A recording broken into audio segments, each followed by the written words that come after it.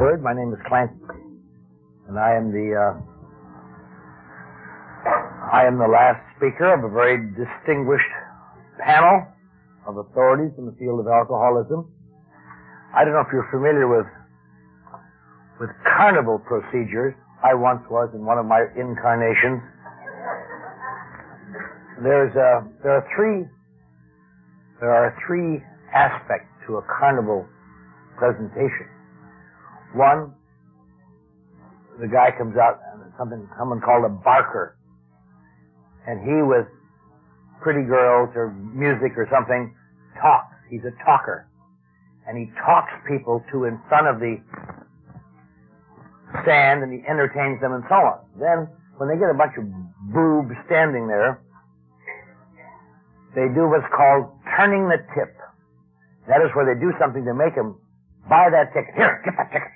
Wonderful things inside. Don't miss it. No. Yeah, okay. And when they get all done with that, and the show is over, they want to get rid of these boobs so they can make room for the next crowd. And they have some particularly turn-off guy do what is known as the blow-off, where you get rid of them. My job in this series is your blow-off man. So, hopefully when I'm done, you have had enough. But in looking over the program for this series, there have been I've known a number of those people. Some I do not know, but they're bona fide, certainly are impressive. And I have known some of them, and with a great deal of admiration. Dr. Persh, for example, who I've always felt was one of the very few non-alcoholic professional people who really understood alcoholism at a visceral level and can talk about it knowledgeably, and when he can't talk about it, he sends people where they can be talked to about it knowledgeably. But if information on the subject were sufficient, we would not have the vast problem of alcoholism. Because in the last number of years, there's been a great deal of information made available and disseminated. If that amount of information were made available on cancer patients would flock to get the data. Or friends of cancer patients, or relatives of cancer patients. If that amount of information was made on diabetes even. There may be that much on diabetes, but if there were people with diabetics in their family would rush to find out about it. But the peculiar aspect of alcoholism, it is one of the borderline or negative illnesses in which your mind may tell you it is a physiologically conditioned illness, but your deep heart said, no, it isn't. It's people who don't care. It's people who don't give a damn. And you can think all you want. And this happens to people who have it. So it certainly must happen to people who surround people who have it. And that's why the dismaying, lethal statistics in this field continue to go. Continue diminished somewhat over the years, but not so much. It's an amazing thing. Most of you, I'm sure, are familiar with some of the self-help groups, perhaps. Some of you are familiar with AA or some of the others. I know that is the posture of the National Council on Alcoholism, to say there are a number of self-help groups, and it's true that the National Council is connected with none of them formally. But I used to do, many years ago, a good degree of public information speaking for the Los Angeles Council on Alcoholism years ago. And whenever we went out, it was necessary for the moderator, we talked all over other places, for the moderator to say, now we have a representative here of one of the ways to stay sober. And there are many other ways to stay sober, but we have a representative here from one of the ways. The moderator must say that. And I went out about 10 times like that, or maybe more, And I finally, I'm like a guy in a comic strip. One day I was driving down the road and a cloud formed over my head and the light bulb lit in it. And it said idea.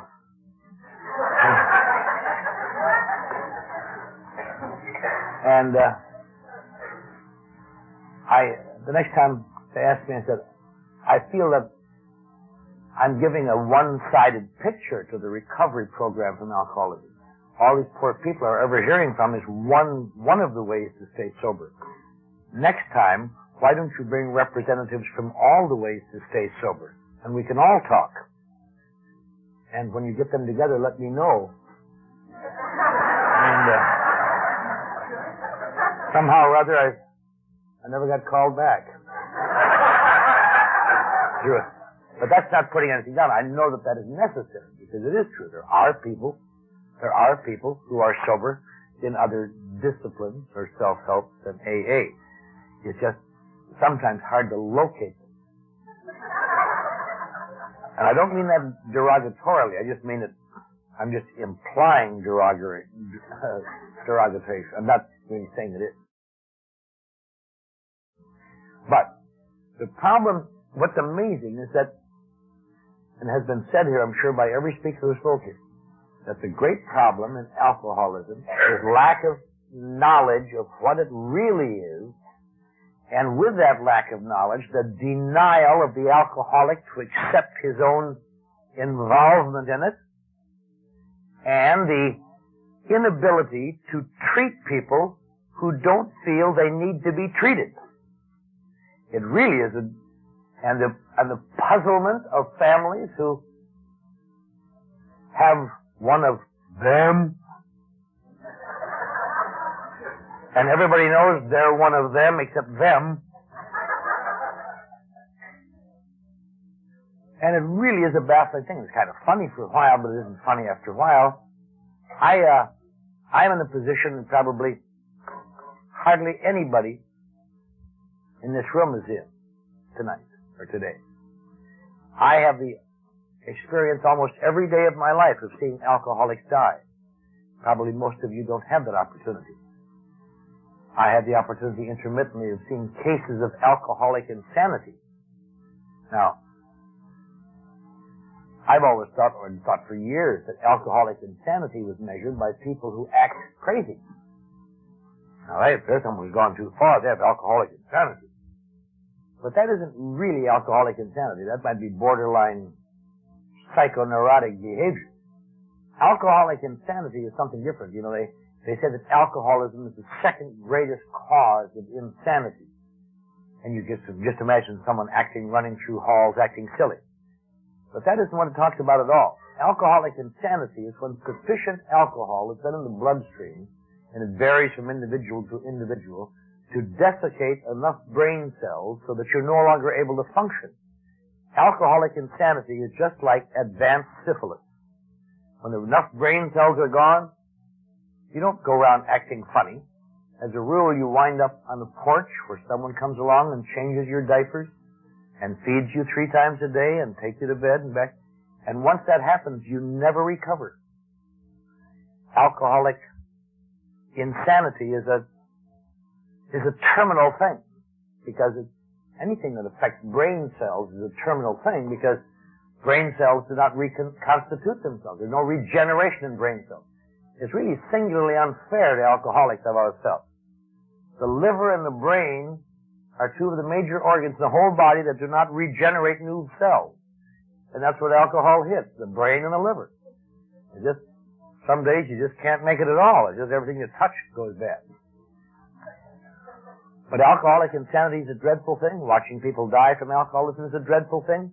You think of people dying from alcoholism, and the way they list it, of course, if they're dead, we find them in the alley behind our building in the morning. I suppose that would be considered a death from alcoholism, although sometimes they call it exposure. But I see many deaths of alcoholism that I wouldn't assume they list as a death from alcoholism. A man who's no longer able to walk and topples forward in front of a bus and the bus runs over his head. That wouldn't be listed as a death of alcoholism, but it certainly is. Or what we see more and more on Skid Row now that never was there before, where the because of the different character of the population. More and more knives. It's really sad to watch two old broken people having a knife fight, and one goes down and comes clutching in and his stomach is cut out. Now, you say, that isn't really a death from alcoholism. But to say it is a death from alcoholism. But if you are like me, you might think, well, that's Skid Row. Sure, they're dying on Skid Row. But I think the figures are something defective. Those deaths on Skid Row all over the world, all over the country, are maybe 3% of the deaths from alcoholism or less. That leaves 97% or more in places like Santa Ana and Anaheim and Los Angeles and Minneapolis and Indianapolis and Atlanta, and people like you and me who look almost indistinguishable from you and me, and who you would think would not want to die a miserable death. It isn't even a quick death. That's one of the great recruiting lines I've always thought was absolutely innocuous, when they say, well, if you're an alcoholic, for you to drink is to die. God, I hope so. Well, it would be much more realistic to say, for you to drink is to ensure continued misery and pain and anxiety, not from the drinking, but from the emotions that go with it.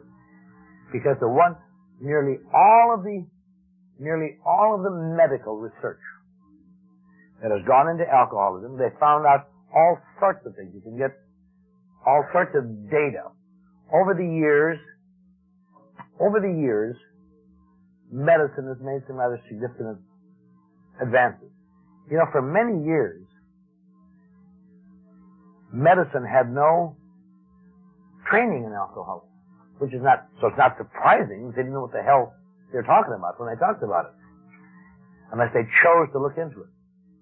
Up until maybe 25 years ago, in medical school, you got the same amount of training in alcoholism that you got in dengue fever. 1/2 of one day. And there hadn't been a case of dengue fever in 50 years. And you get, just case, this is alcoholism, this is what we think happens, and on and on. And so doctors were significantly ill-trained to deal with alcoholics. Because alcoholics, if anybody in the world, looks like just another bunch of self-indulgent, neurotic pukes, it's alcoholics. Which is why traditionally, for many years, the medical treatment of alcoholics was, here, take these as needed, and good luck. Because the doctor traditionally wanted to get these goofs out of his office so he could take care of people who are really sick, you know. How do you deal with someone who staggers in and says, they looked at me funny on the bus this morning. Here, take that. I've got a lady in here with a ruptured spleen. Who cares about how they look at you, you dummy? And the first major study of alcoholism ever made, it wasn't even made of alcoholism, it was made of alcoholics, was in the late 1950s at Yale University, the Yale Institute of Alcoholic Studies, and they studied alcoholics that they're going to make a breakthrough and try to find out what is it with these goofs. Yes. And they had alcoholics of all backgrounds and all socio-economic profiles and all. They gave them psychological profile tests. They tested them against controlled groups of people they knew to be non-alcoholic. Like they'd give them each 2 drinks and try to measure the reaction to see if they could identify this, and on and on. I've often thought I'm certainly glad that I, as a practicing alcoholic in those days, was not involved in that test. That must have really been, well, here's a drink. Drink it. Here's another drink. Drink it. Okay. Well, that's all of our tests for today. Yeah. Make it crazy. Maybe all of your tests, Jim, but it's not all of mine.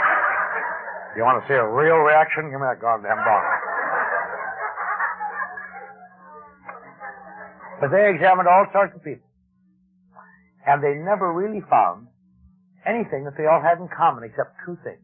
They found 2 relatively similar things. One, for reasons they could not identify nor measure, nor can people really measure it today, alcoholics react differently to a given amount of alcoholic than non-alcoholics.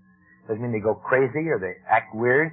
They just seem to have an overreaction somehow, which later came down to be, they call it a personality change, perhaps.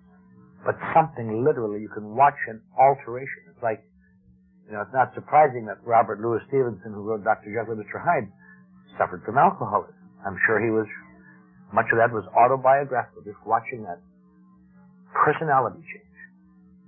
Then, the other thing that they all had in common was they all ranked very, very high in perfectionism on the psychological profile.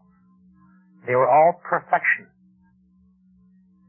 Although none of them sure would have identified themselves as perfectionists. I never would have identified myself as a perfectionist.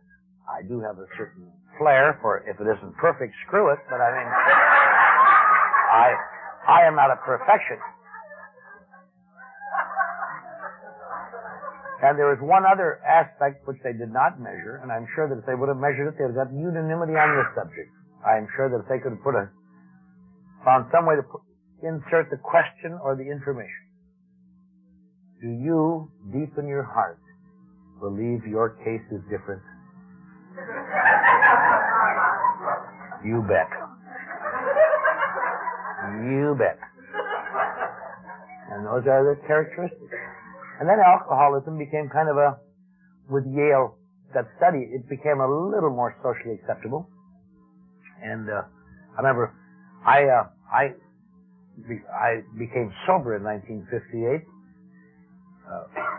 Our moderator this morning made it sound as though I were very gracious in going some years ago, I left a marketing job in Beverly Hills about 10 years ago to go down and run the Midnight Mission, which is a different situation.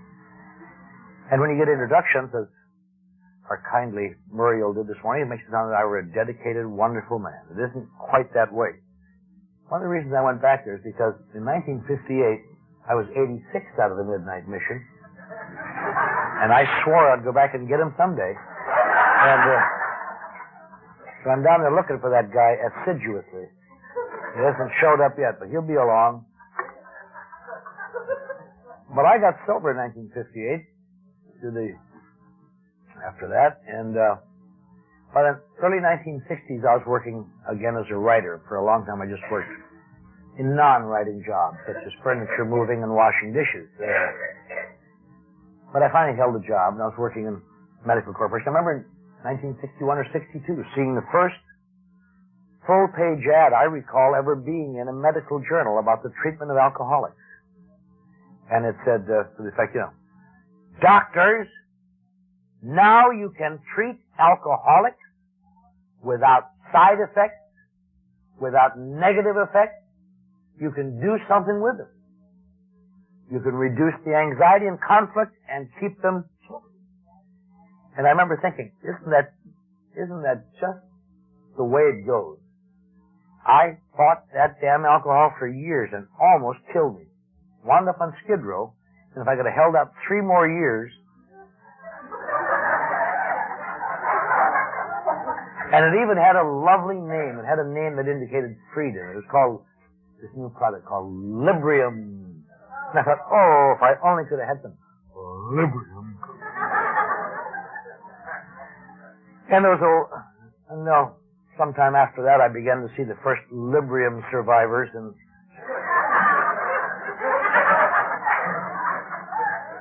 I don't drink as much anymore, but of course I don't get up out of my chair much anymore.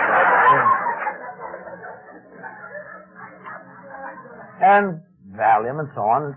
And there were still in the mid-1960s and late 1960s agencies who could not, and there still are, but much cut down, who felt that the treatment of alcoholics is somehow withdrawing them. Or that they are basically people who don't want to drink, but they just don't realize what drinking does to them. In the late 1960s, there was a lot of press given to a doctor in New Mexico who had found a breakthrough to psychologically keep alcoholics from drinking. And that was, he took movies of them when they were drunk. And then, the next time they felt like drinking, they'd go by his office, and he'd run a reel for them, I'd say, oh man, I don't want to be like that. Oh, thank you, doctor. And it really was tremendous. Got a lot of ink around the country. Except, unfortunately, of course, it got to a point where people didn't feel like going to a show before they had a drink. It just... You would think intellectually that they would want to not drink, but that's the whole problem. And it's hard to understand that. Near the end of that decade, beginning of the last decade, they had a great treatment out in Redlands at a big hospital. And that got 2 full pages, a page with a run over for another page. And this is a religious hospital, very fine people, but they were going to find a way once and for all to get these goofy alcoholics shaped up. And they installed one of their wards in a bar. And these poor goofs would come in there, and they know they're going to a religious hospital. There's going to be some sort of harangue from them. And they walk in, here's a bar. And some goof back there, want a little drink, Slim? I'm sure the first sip was very tentative, you know. What is this? J&B Scotch.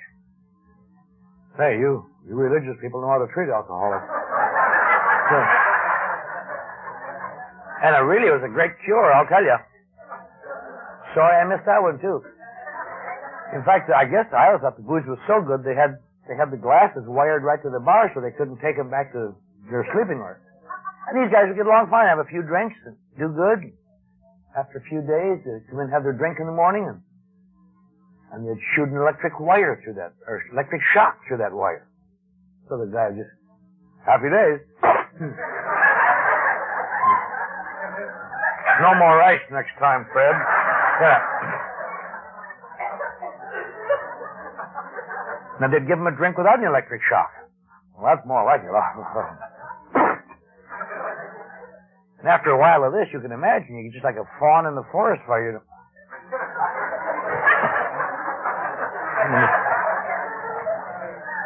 Now, finally, these guys would come in and say, you want a little drink? No, I don't think so. And another cure went on the book. Funny now, but they really thought they had cured them. And they did a follow-up sometime later, of course, and discovered that most of them hadn't got by the first place that had glasses without wires.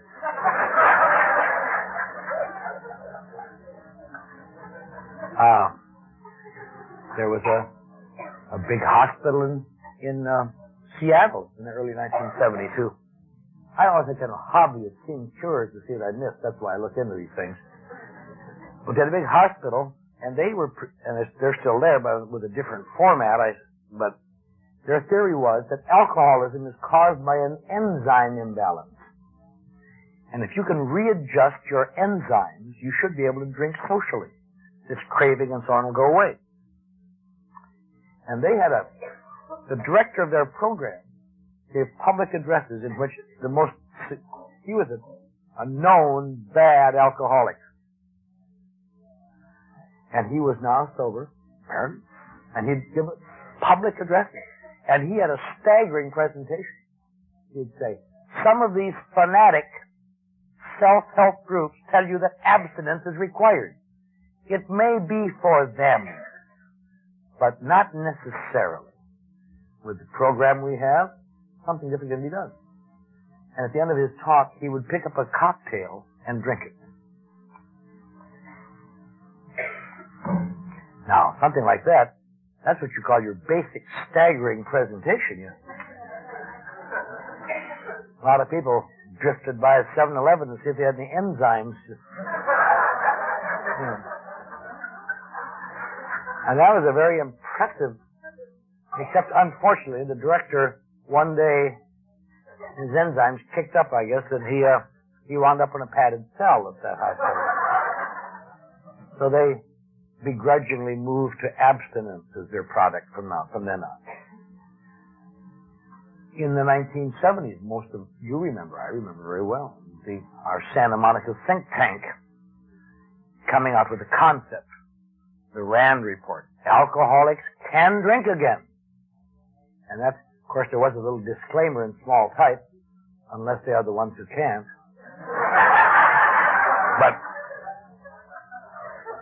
But they said alcoholics can drink again. And they had evidence. They had hundreds of people who were out there drinking successfully. They didn't issue the report till they did. It wasn't until relatively recently that a massive follow-up was made and found that they were nearly all of them dead or dying. But, I often wondered, what kind of follow-up did they use? Why didn't they see this? And I found out later from the guy at the Rand Corporation how they made the mistake, because they didn't understand the alcoholics either. You know how they did their follow-up? They called them up. Yeah. In my worst day, I could pass that test. Just still doing fine. Yeah. It really is a... And it goes on and on. And, for instance, that deal in the hospital, and like soap in the hospital. It all goes back, in a sense, to things that were pretty well set aside 50 years ago. The aversion treatment is done with the old Keeley cure, which became a laughing stock after a while. Because the knowledge of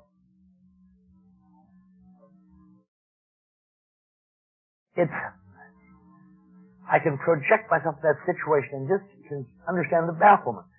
Again, if anyone had anything that was destroying them and you got them away from it, you would be absolutely baffled if they went voluntarily back to it. I know that this last year, a year ago about, a guy I know very well, a lawyer, had advanced emphysema. And he was dying from it, almost.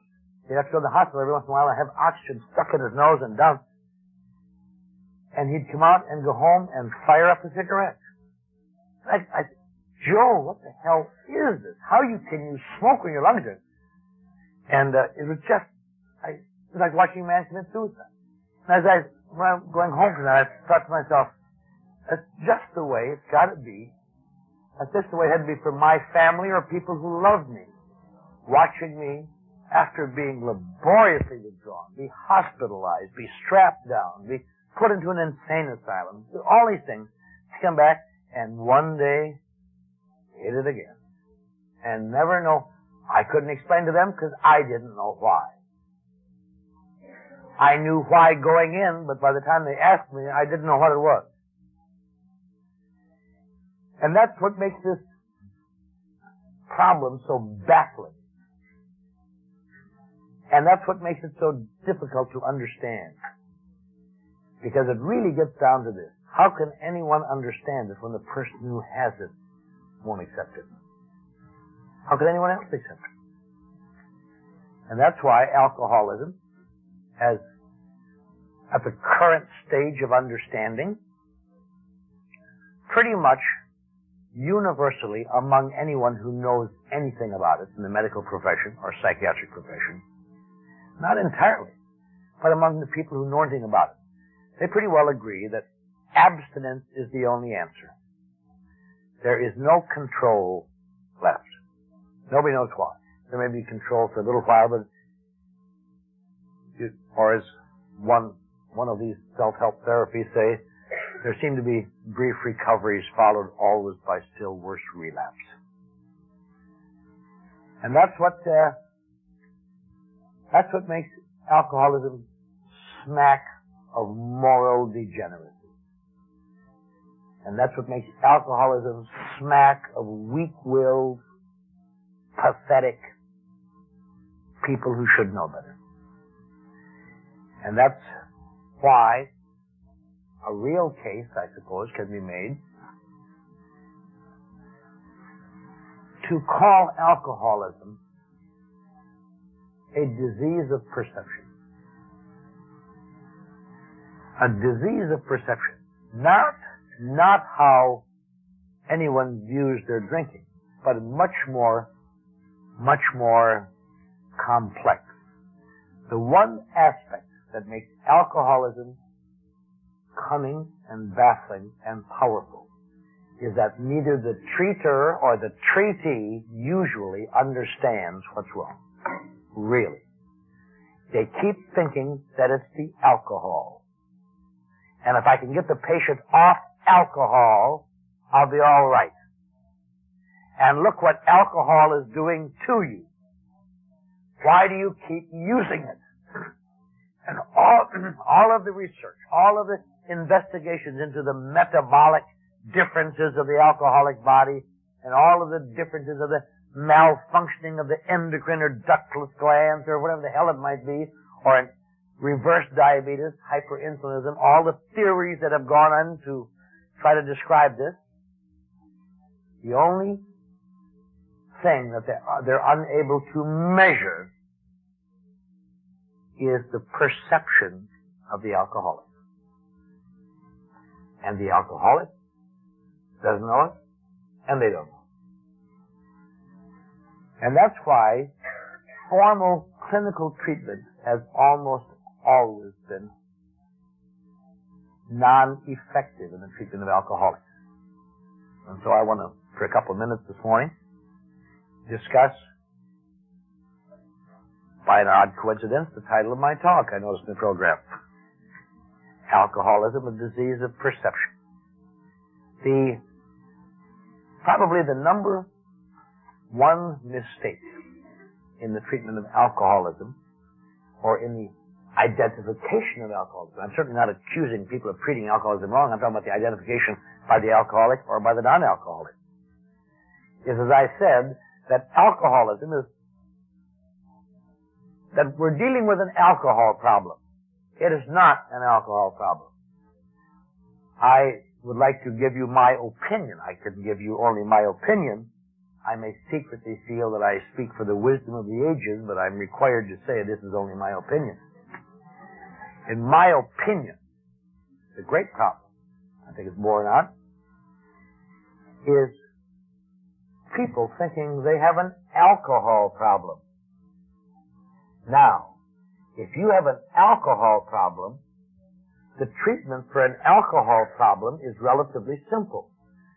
You have the people not drink. That's all. That's how you do it. You may charge them a lot for the data, but that's what it is. Don't drink. But this is not an alcohol problem. I don't believe alcoholics have an alcohol problem. Now that sounds upside down. But I want to say this slowly and clearly and distinctly. Because it sounds like heresy, but I bet my life on it every day. If my problem is alcohol, I am not an alcoholic. Or conversely, if I am an alcoholic, my problem is not alcohol. Now that sounds really crazy, doesn't it? But it really is literally true. Because if the problem is alcohol, the solution to it is not drinking. And that solution has been found 5,000 years ago. This is nothing that was stumbled on in research recently. If you have a problem with alcohol, you don't drink alcohol. If you have a problem, if you are allergic to orange juice, and every time you take a glass of orange juice, it makes your nose fall off, finally, with the additional lot of help, you come to the conclusion, I'm not going to drink that orange juice. You might give it one last shot just to be sure. I've lost my nose. How do I smell? Pretty bad, But if that's the problem, if it's change, and people like me, and I'm sure like many people like me, have tried that again and again. I have sworn off with and without oath.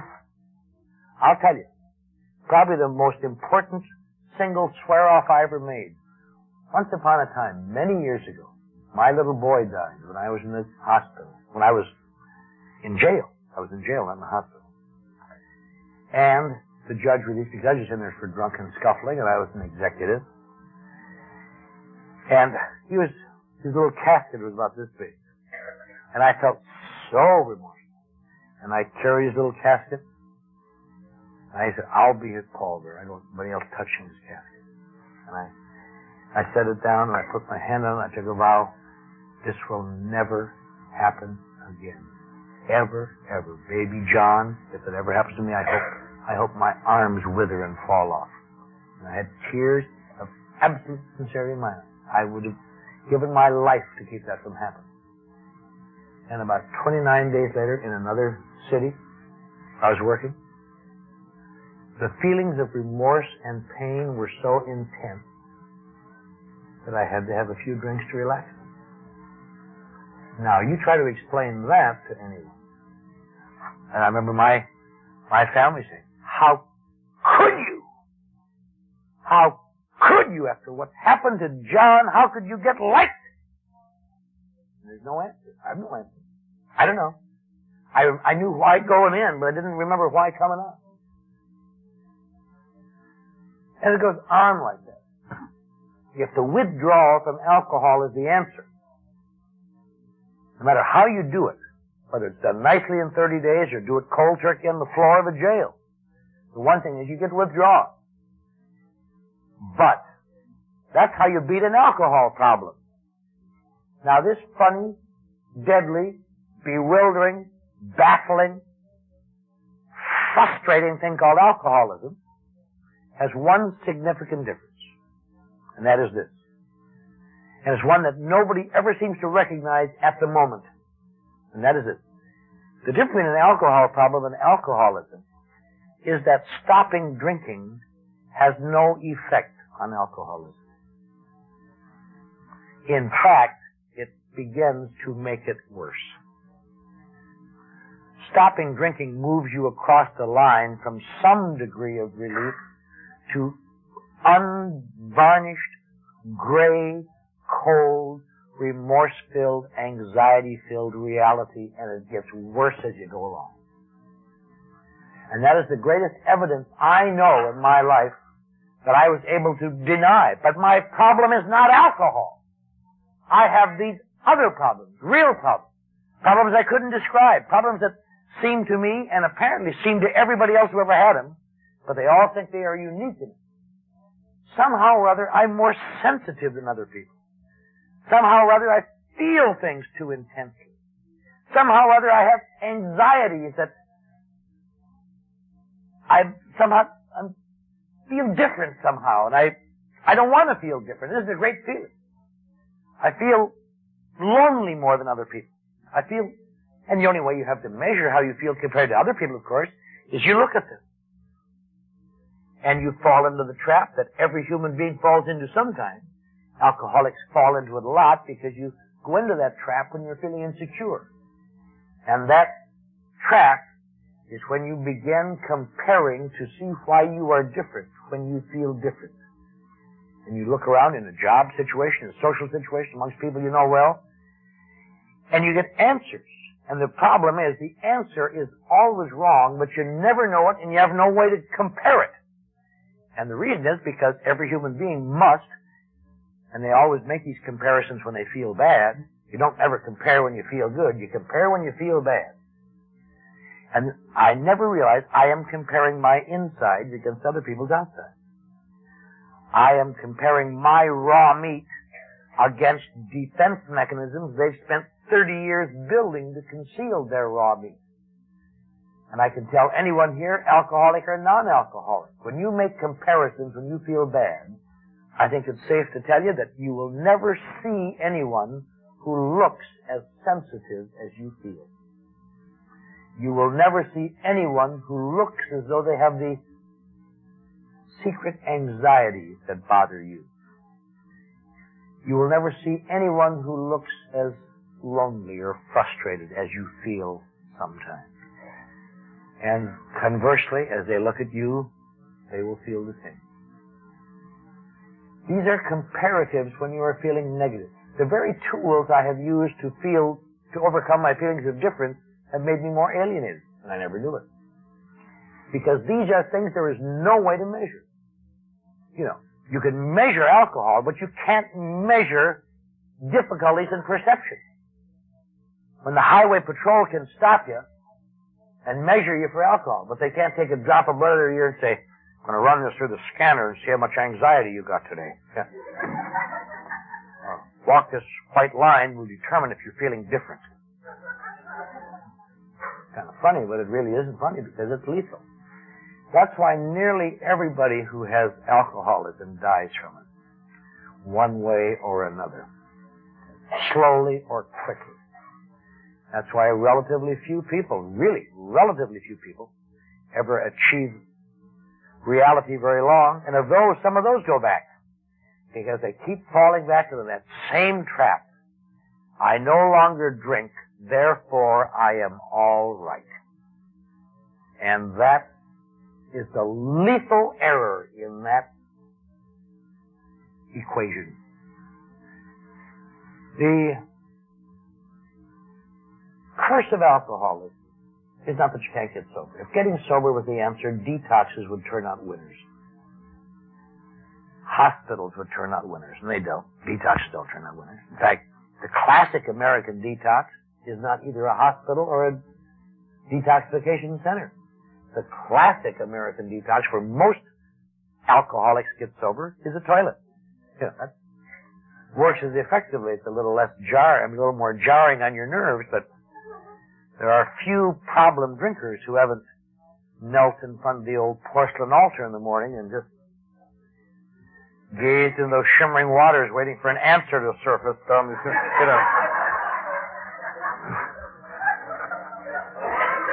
And you even can say your morning prayers, you could say, oh, God. But the one thing that happens is you detox. One of the things that makes alcoholism a little bewildering, I used to have the impression, because I used to hear people, real alcoholics, talk about it, they had stayed drunk around the clock for 20 years. Now I think to myself, that's an alcoholic. Not a slick guy who's had a series of bad breaks and misunderstandings. But found out something else. It is physically impossible for a human body to stay intoxicated 14 straight days and nights in laboratory conditions. In laboratory conditions. You certainly can't in the real world. So you always get so. And the curse of alcoholism is sobriety. And now that doesn't make you an alcoholic, necessarily having an unpleasant reality. But if one other factor is there, it will be. I think probably the study of this point that I want to make. I know I'm running short a little time a little bit, so I know we have a coffee break. Well, what I was trying to do in this first few minutes was establish how bewildering this thing is. I think that to come to understand it, we would have to understand the perception of an alcoholic. To understand what makes an alcoholic, and therefore to get some understanding of how it can be beat. It cannot be beat with withdrawal. It cannot be beat with vows of chastity and obedience. It cannot be beat with swearing oaths. It cannot be beat with anything. It can be beat only in one way. And that way is impossible. You have to change the world around an alcoholic. But there's a way to do that. And I will take that up in the next hour. Thank you.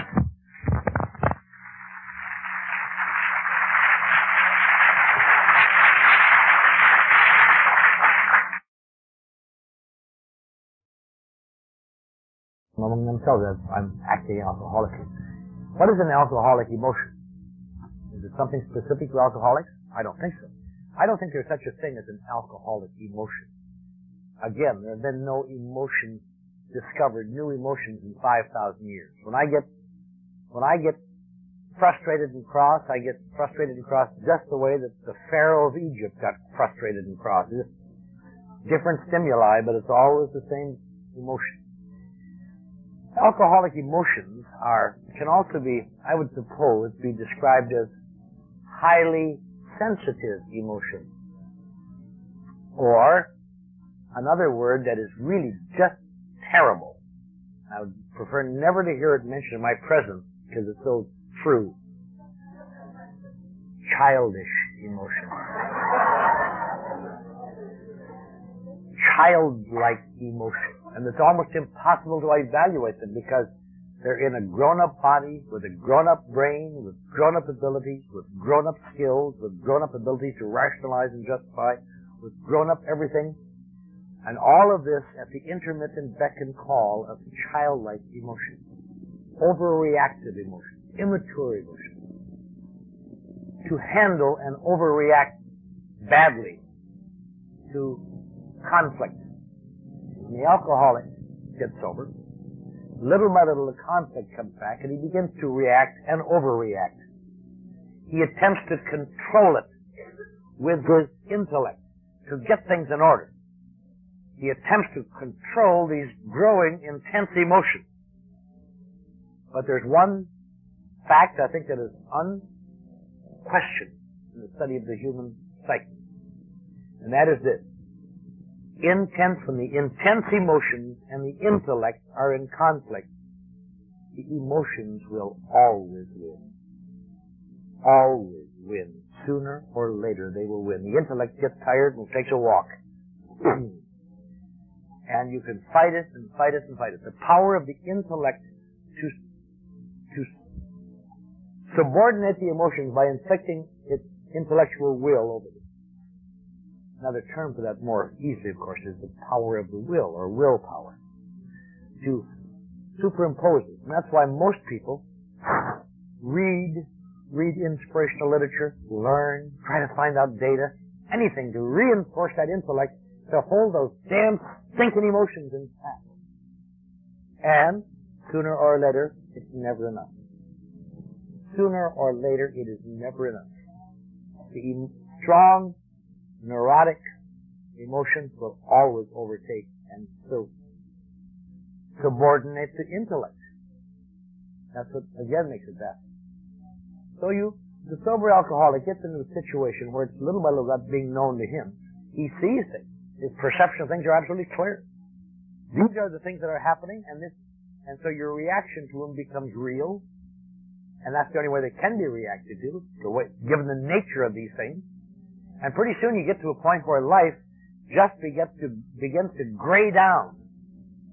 You just get gray and tense and anxious, and you might be clenching your fists and people you're making these sacrifices for no longer seem to appreciate it. And on and on and on. And one day you get to a point where it just seems to be too damn much. They joke about it sometimes. They say, "Why did you get drunk?" And a man getting up in the morning under pressure, hates to go there and face them again. Everything is going to hell. What he's wanted out of life, the dreams are obviously now frayed and dirty, and the hopes are being destroyed by unfeeling hands. And you put on those clothes, you put them on, you lean over, and you just can't stand it. You're going to tie your shoe to go to work, this damn shoelace breaks. And it's just this one thing to say, to hell with it. And that's the end of that. But sadly enough, when you talk to the man later, you say, you were just getting back together with your family, and you had your job back. Why did you get drunk? And the man thinks, well, I broke my shoestring. See, that's what it sounds funny, but it's tragic, because a lot of people will die from little things like that. Just little things. You cannot recreate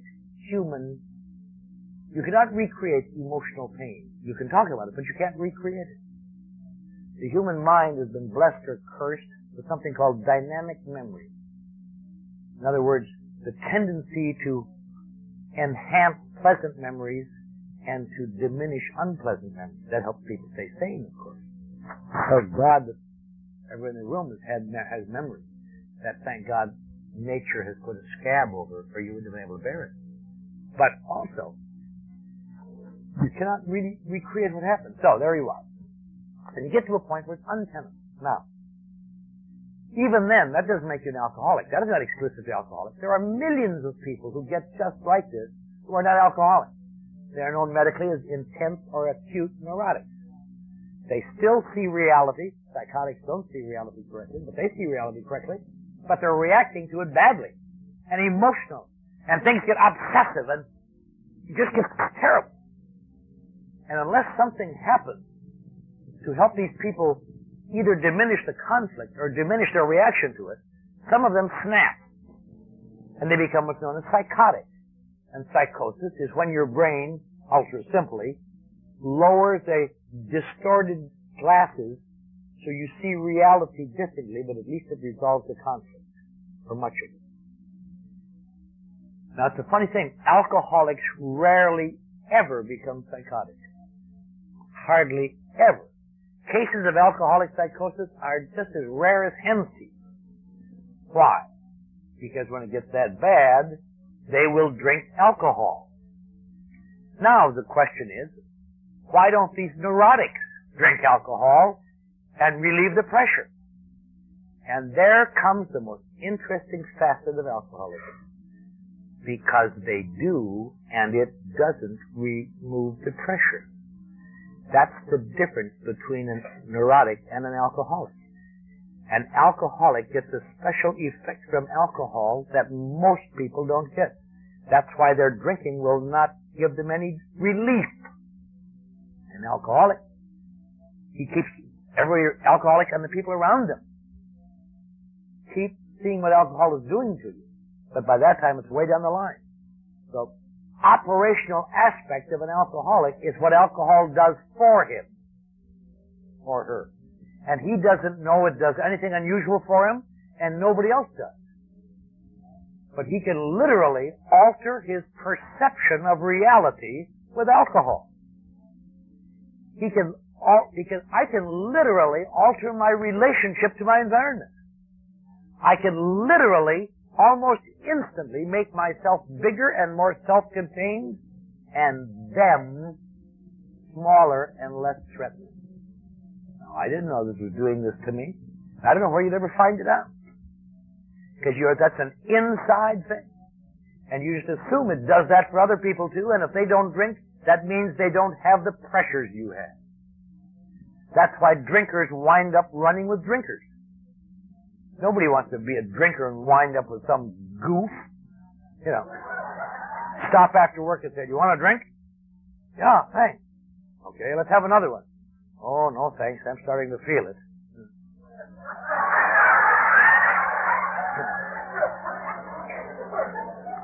I want to be with people who understand a colorful environment. When I'm in a bar at 11:30 at night and somebody says, "Hey! Let's go to Tijuana!" I want to hear voices saying, "Yeah, yeah!" I don't want to be around some little goof that says, "Why? I have to be to work at 9. What'll I tell Phyllis?"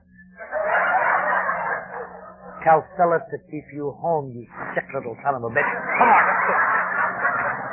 I want to be with colorful people.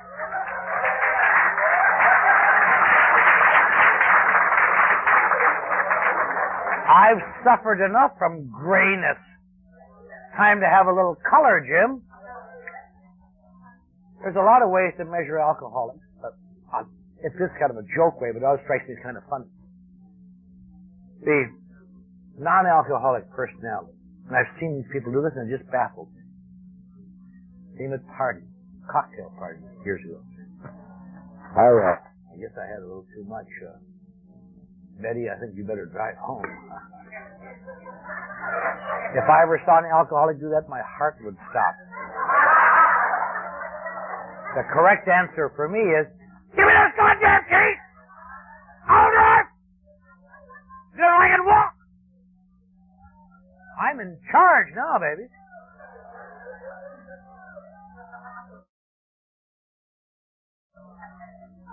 But alcohol has a special effect for me. And the only bad thing about that is, I'll tell you, if you are an alcoholic, 2 martinis will make you feel better than 6 months of psychotherapy. A bottle of good wine or bad will be better than years of metaphysical insight. I've tried it both ways, and I'll tell you, I think probably the best example of that is when I was about a year sober. I had a little job working at a firm called Weinberg Advertising out in West LA. I was wrapping packages, which was kind of a come down for a man who'd been an award-winning writer. I didn't have any front teeth either, so I thought I'd been scarred in a fire somewhere. But one of our accounts was something called Kamchatka vodka. And for years and years, you must have seen their boards, it always says, vodka is pronounced Kamchatka. Now, they've changed in the last couple of years, but for years and years. When I was there, it was old. That was 1959. And I thought, I'm going to let these guys know that there's an award-winning copywriter back there. They think I'm just a package wrapper, but why not let them know that I'm ready to make my move? So one day they were laying off this board, artists and copywriters, and I came by with my packages. I said, hey, none of my business, but instead of that same slogan she'd been using for 10 years, how about using something like Kamchatka vodka, or boo, better than all vodkas anyway. And they looked at me and I got the same look of disdain and, oh, you goof, and get out of here. I one guy said, if you don't like the way we do things, why don't you wrap packages in some other advertising agency? Just move it along. And I was just crazy. I tried to give them an idea, and because I looked bad, they wouldn't listen to me. And that night I was talking to my AA sponsor, and I tried to tell him this story. Shut up, he explained. Try to be a man about it. But I finally told him this whole hideous story. They won't even listen to me. They won't even listen to me. They would kill us. And he says, can't you ever understand? I've been trying to tell you this for a long time. In those kind of situations, they're not putting you down. They don't know what the hell you're talking about. To them, Kamchatka vodka doesn't go boom. To them, Kamchatka vodka goes blah, blah, blah. That's why you're in this damn meeting and they're not.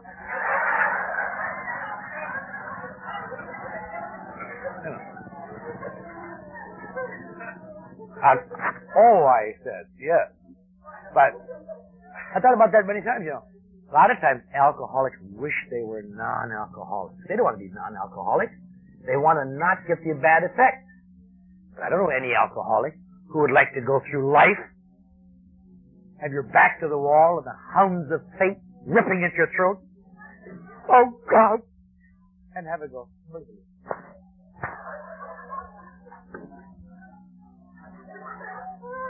Only about 3 to 7% of all drinkers will ever know what I have took for granted all my life. When the hounds of fate are ripping at your throat, take a drink. It doesn't go blip. It goes.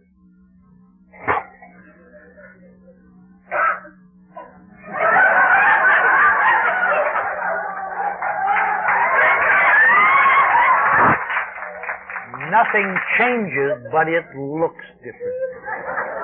Now, if it does that for you, the one little negative thing happens. The tools I have or have lost in dealing with conflict, the ability to process conflict and difficulties, atrophy a little bit more from non-use. What's the sense of working out a painful situation for 2 weeks when I can change it in 2 minutes? So, by the time alcohol is doing something to you, that's way down the line. By the time it's doing something to you, sustained reality is just about untenable. Piece by piece.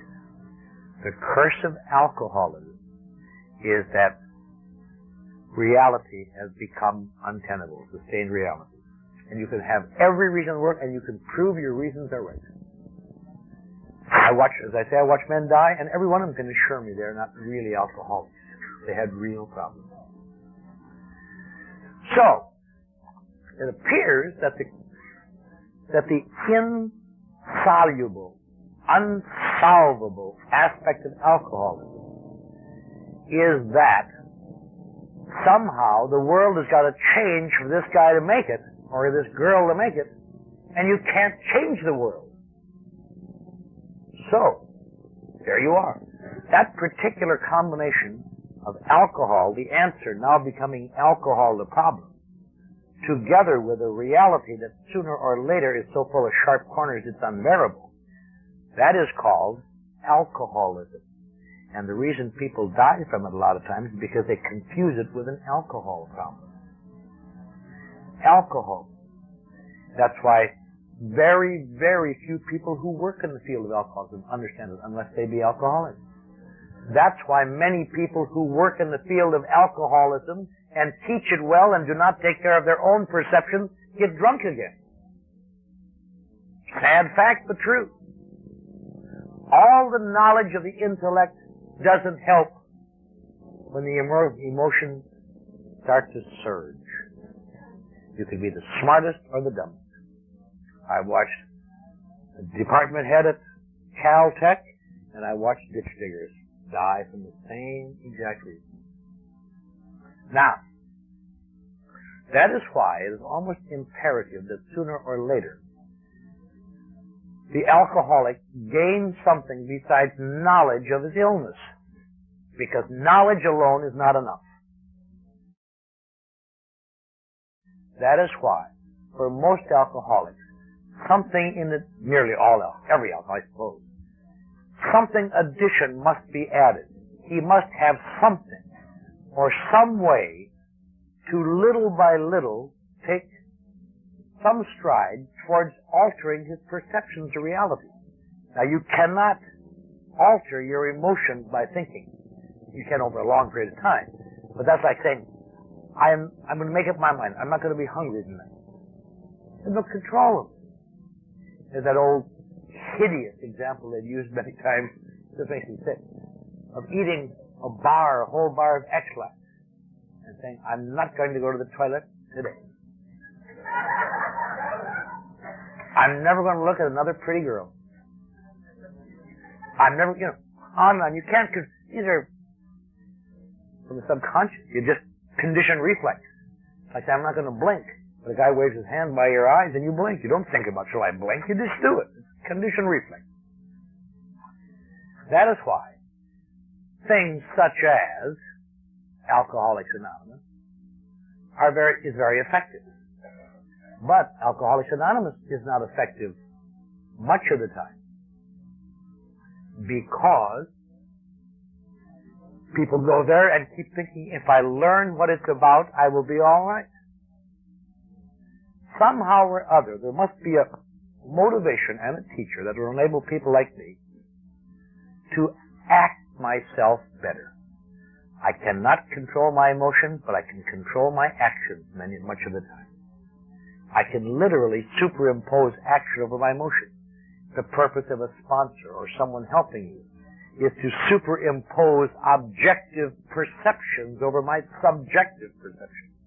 The best way I know to describe that is that when you are seeing things with an upset mind and things look different and you're overreacting, you don't see it. You see it, but you can't believe it's anything but that, but it isn't that. It's like this wall. If when I was new, my sponsor would have said to me something to the effect of, Clancy, that wall is green. And I'd say, goof. Either you're kidding me, or you're crazy, or you don't understand what brown is. That's brown. I don't care if it looks brown to you, you act like it's green. Now, we never discussed the colors of walls, because that's easy to be matched against color chip. We discussed perception colors, such as, I don't care how it looks to you, don't quit that job. I don't care how it looks to you, you go over and apologize to her. You acted badly. And those perceptions were just as foreign to me as telling me that wall was green. Because I could prove from my side that wasn't the way it was. She hurt me. She said something terrible to me. I'm not going to work for that guy who's exploiting me. On and on and on and on. But that's in a sense what of a sponsor is. To find someone who can give you objective perceptions when your perceptions are discolored. Because you will act on your discolored perception sooner or later. They will create emotional problems that you will have to justify, and away we go again. The function of acting to relieve conflict, of walking through it, of finding some way to say, you do this, and then you do it. You get a certain security just by accepting the direction and doing it, even though you disagree with it. But the purpose of this sort of therapy is not to enhance the strength of your intellect. It is to do something that I don't know of any other way to do it for people like me. It relieves pressures on the emotions. I get back control with my intellect, not by strengthening my intellect, but by weakening the pressures on the emotions. And it has to go on and on because the world is full of stimuli.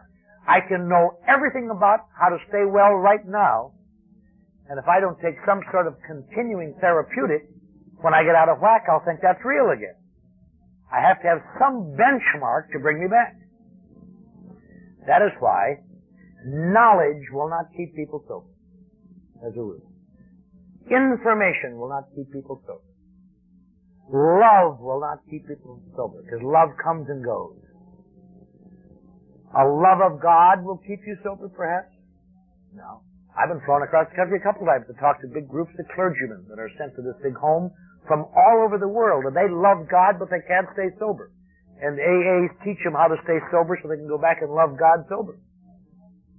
There has to be something more. There has to be something to deal with the intermittent spells of childish perception. That's why we have to have a continuing therapeutic. That's what makes alcoholism baffling. That's why sometimes people who've been sober for many years get drunk. They say, I now know all about it. I shouldn't have to keep doing that stuff now. And they stay all right. But the rest of the world gradually gets out of whack in their perception. They all start to go to hell again. In fact, to oversimplify, the function in recovery of alcoholism is not even to change yourself. It's just to make everybody else in the world shape up. And if you stop doing it, they find out and act bad. That's why they say alcoholics don't get too hungry or angry or lonely or tired. Not because they're bad things. They are perception disorders. When you're hungry, you have a tendency to become impatient and intolerant. Hey! When you're angry, it is always justified, but it's an obsessive emotion. Sam! What did you do today? Should you be angry? Shut up! When you're lonely, it presses every self-pity button in every neurotic personality. Oh, I guess they're probably all at a party tonight somewhere. I'll be all right. I like watching Hooker. And when you're tired, you stay the same, but people take advantage of you. I don't know how they know. Total strangers. I've noticed this a couple times.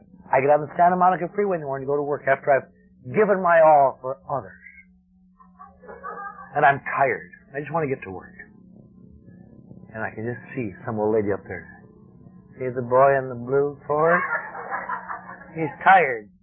I'm going to cut that son of a bitch off. Yeah, it just makes you crazy. That's why people like me have to sacrifice all the time. I must sacrifice and take care of myself and keep taking remedial action. I don't even do it for me. I do it so all of you will stay okay. That's a hard concept because all of my life I've been trained, if I know it, I can beat you.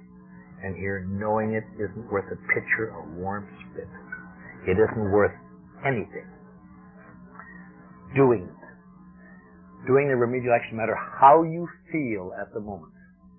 I must not allow my life to be at the beck and call of childish emotions that even now occasionally creep up on me when I'm not taking care of myself. That's what alcoholism is. Why it's so deadly, and that's why it's so recoverable. All I have to do is surrender. the hardest single thing in the world. And surrender to this concept. I've used this analogy many times, but it's still true. You make it sound as though you're just throwing the towel and live happily ever after. Humans can't do that. Not like me. I throw in the towel, and as soon as the heat is off, I inch it back. And I spend the rest of my life tearing off small strips and see if that'll satisfy the dirty bastard. Yeah, just little by little. Incremental surrender. I'm getting sick of it.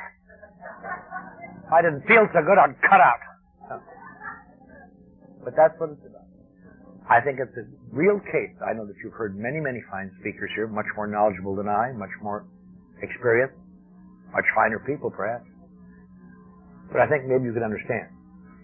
That's why some people, alcoholism is not recoverable by any tool applied to any disease, because alcoholism is basically the lethal aspect. Is it's a disease of perception, and the recovery has to be in conjunction with something that will alter the perception, or the alcoholic must surely drink.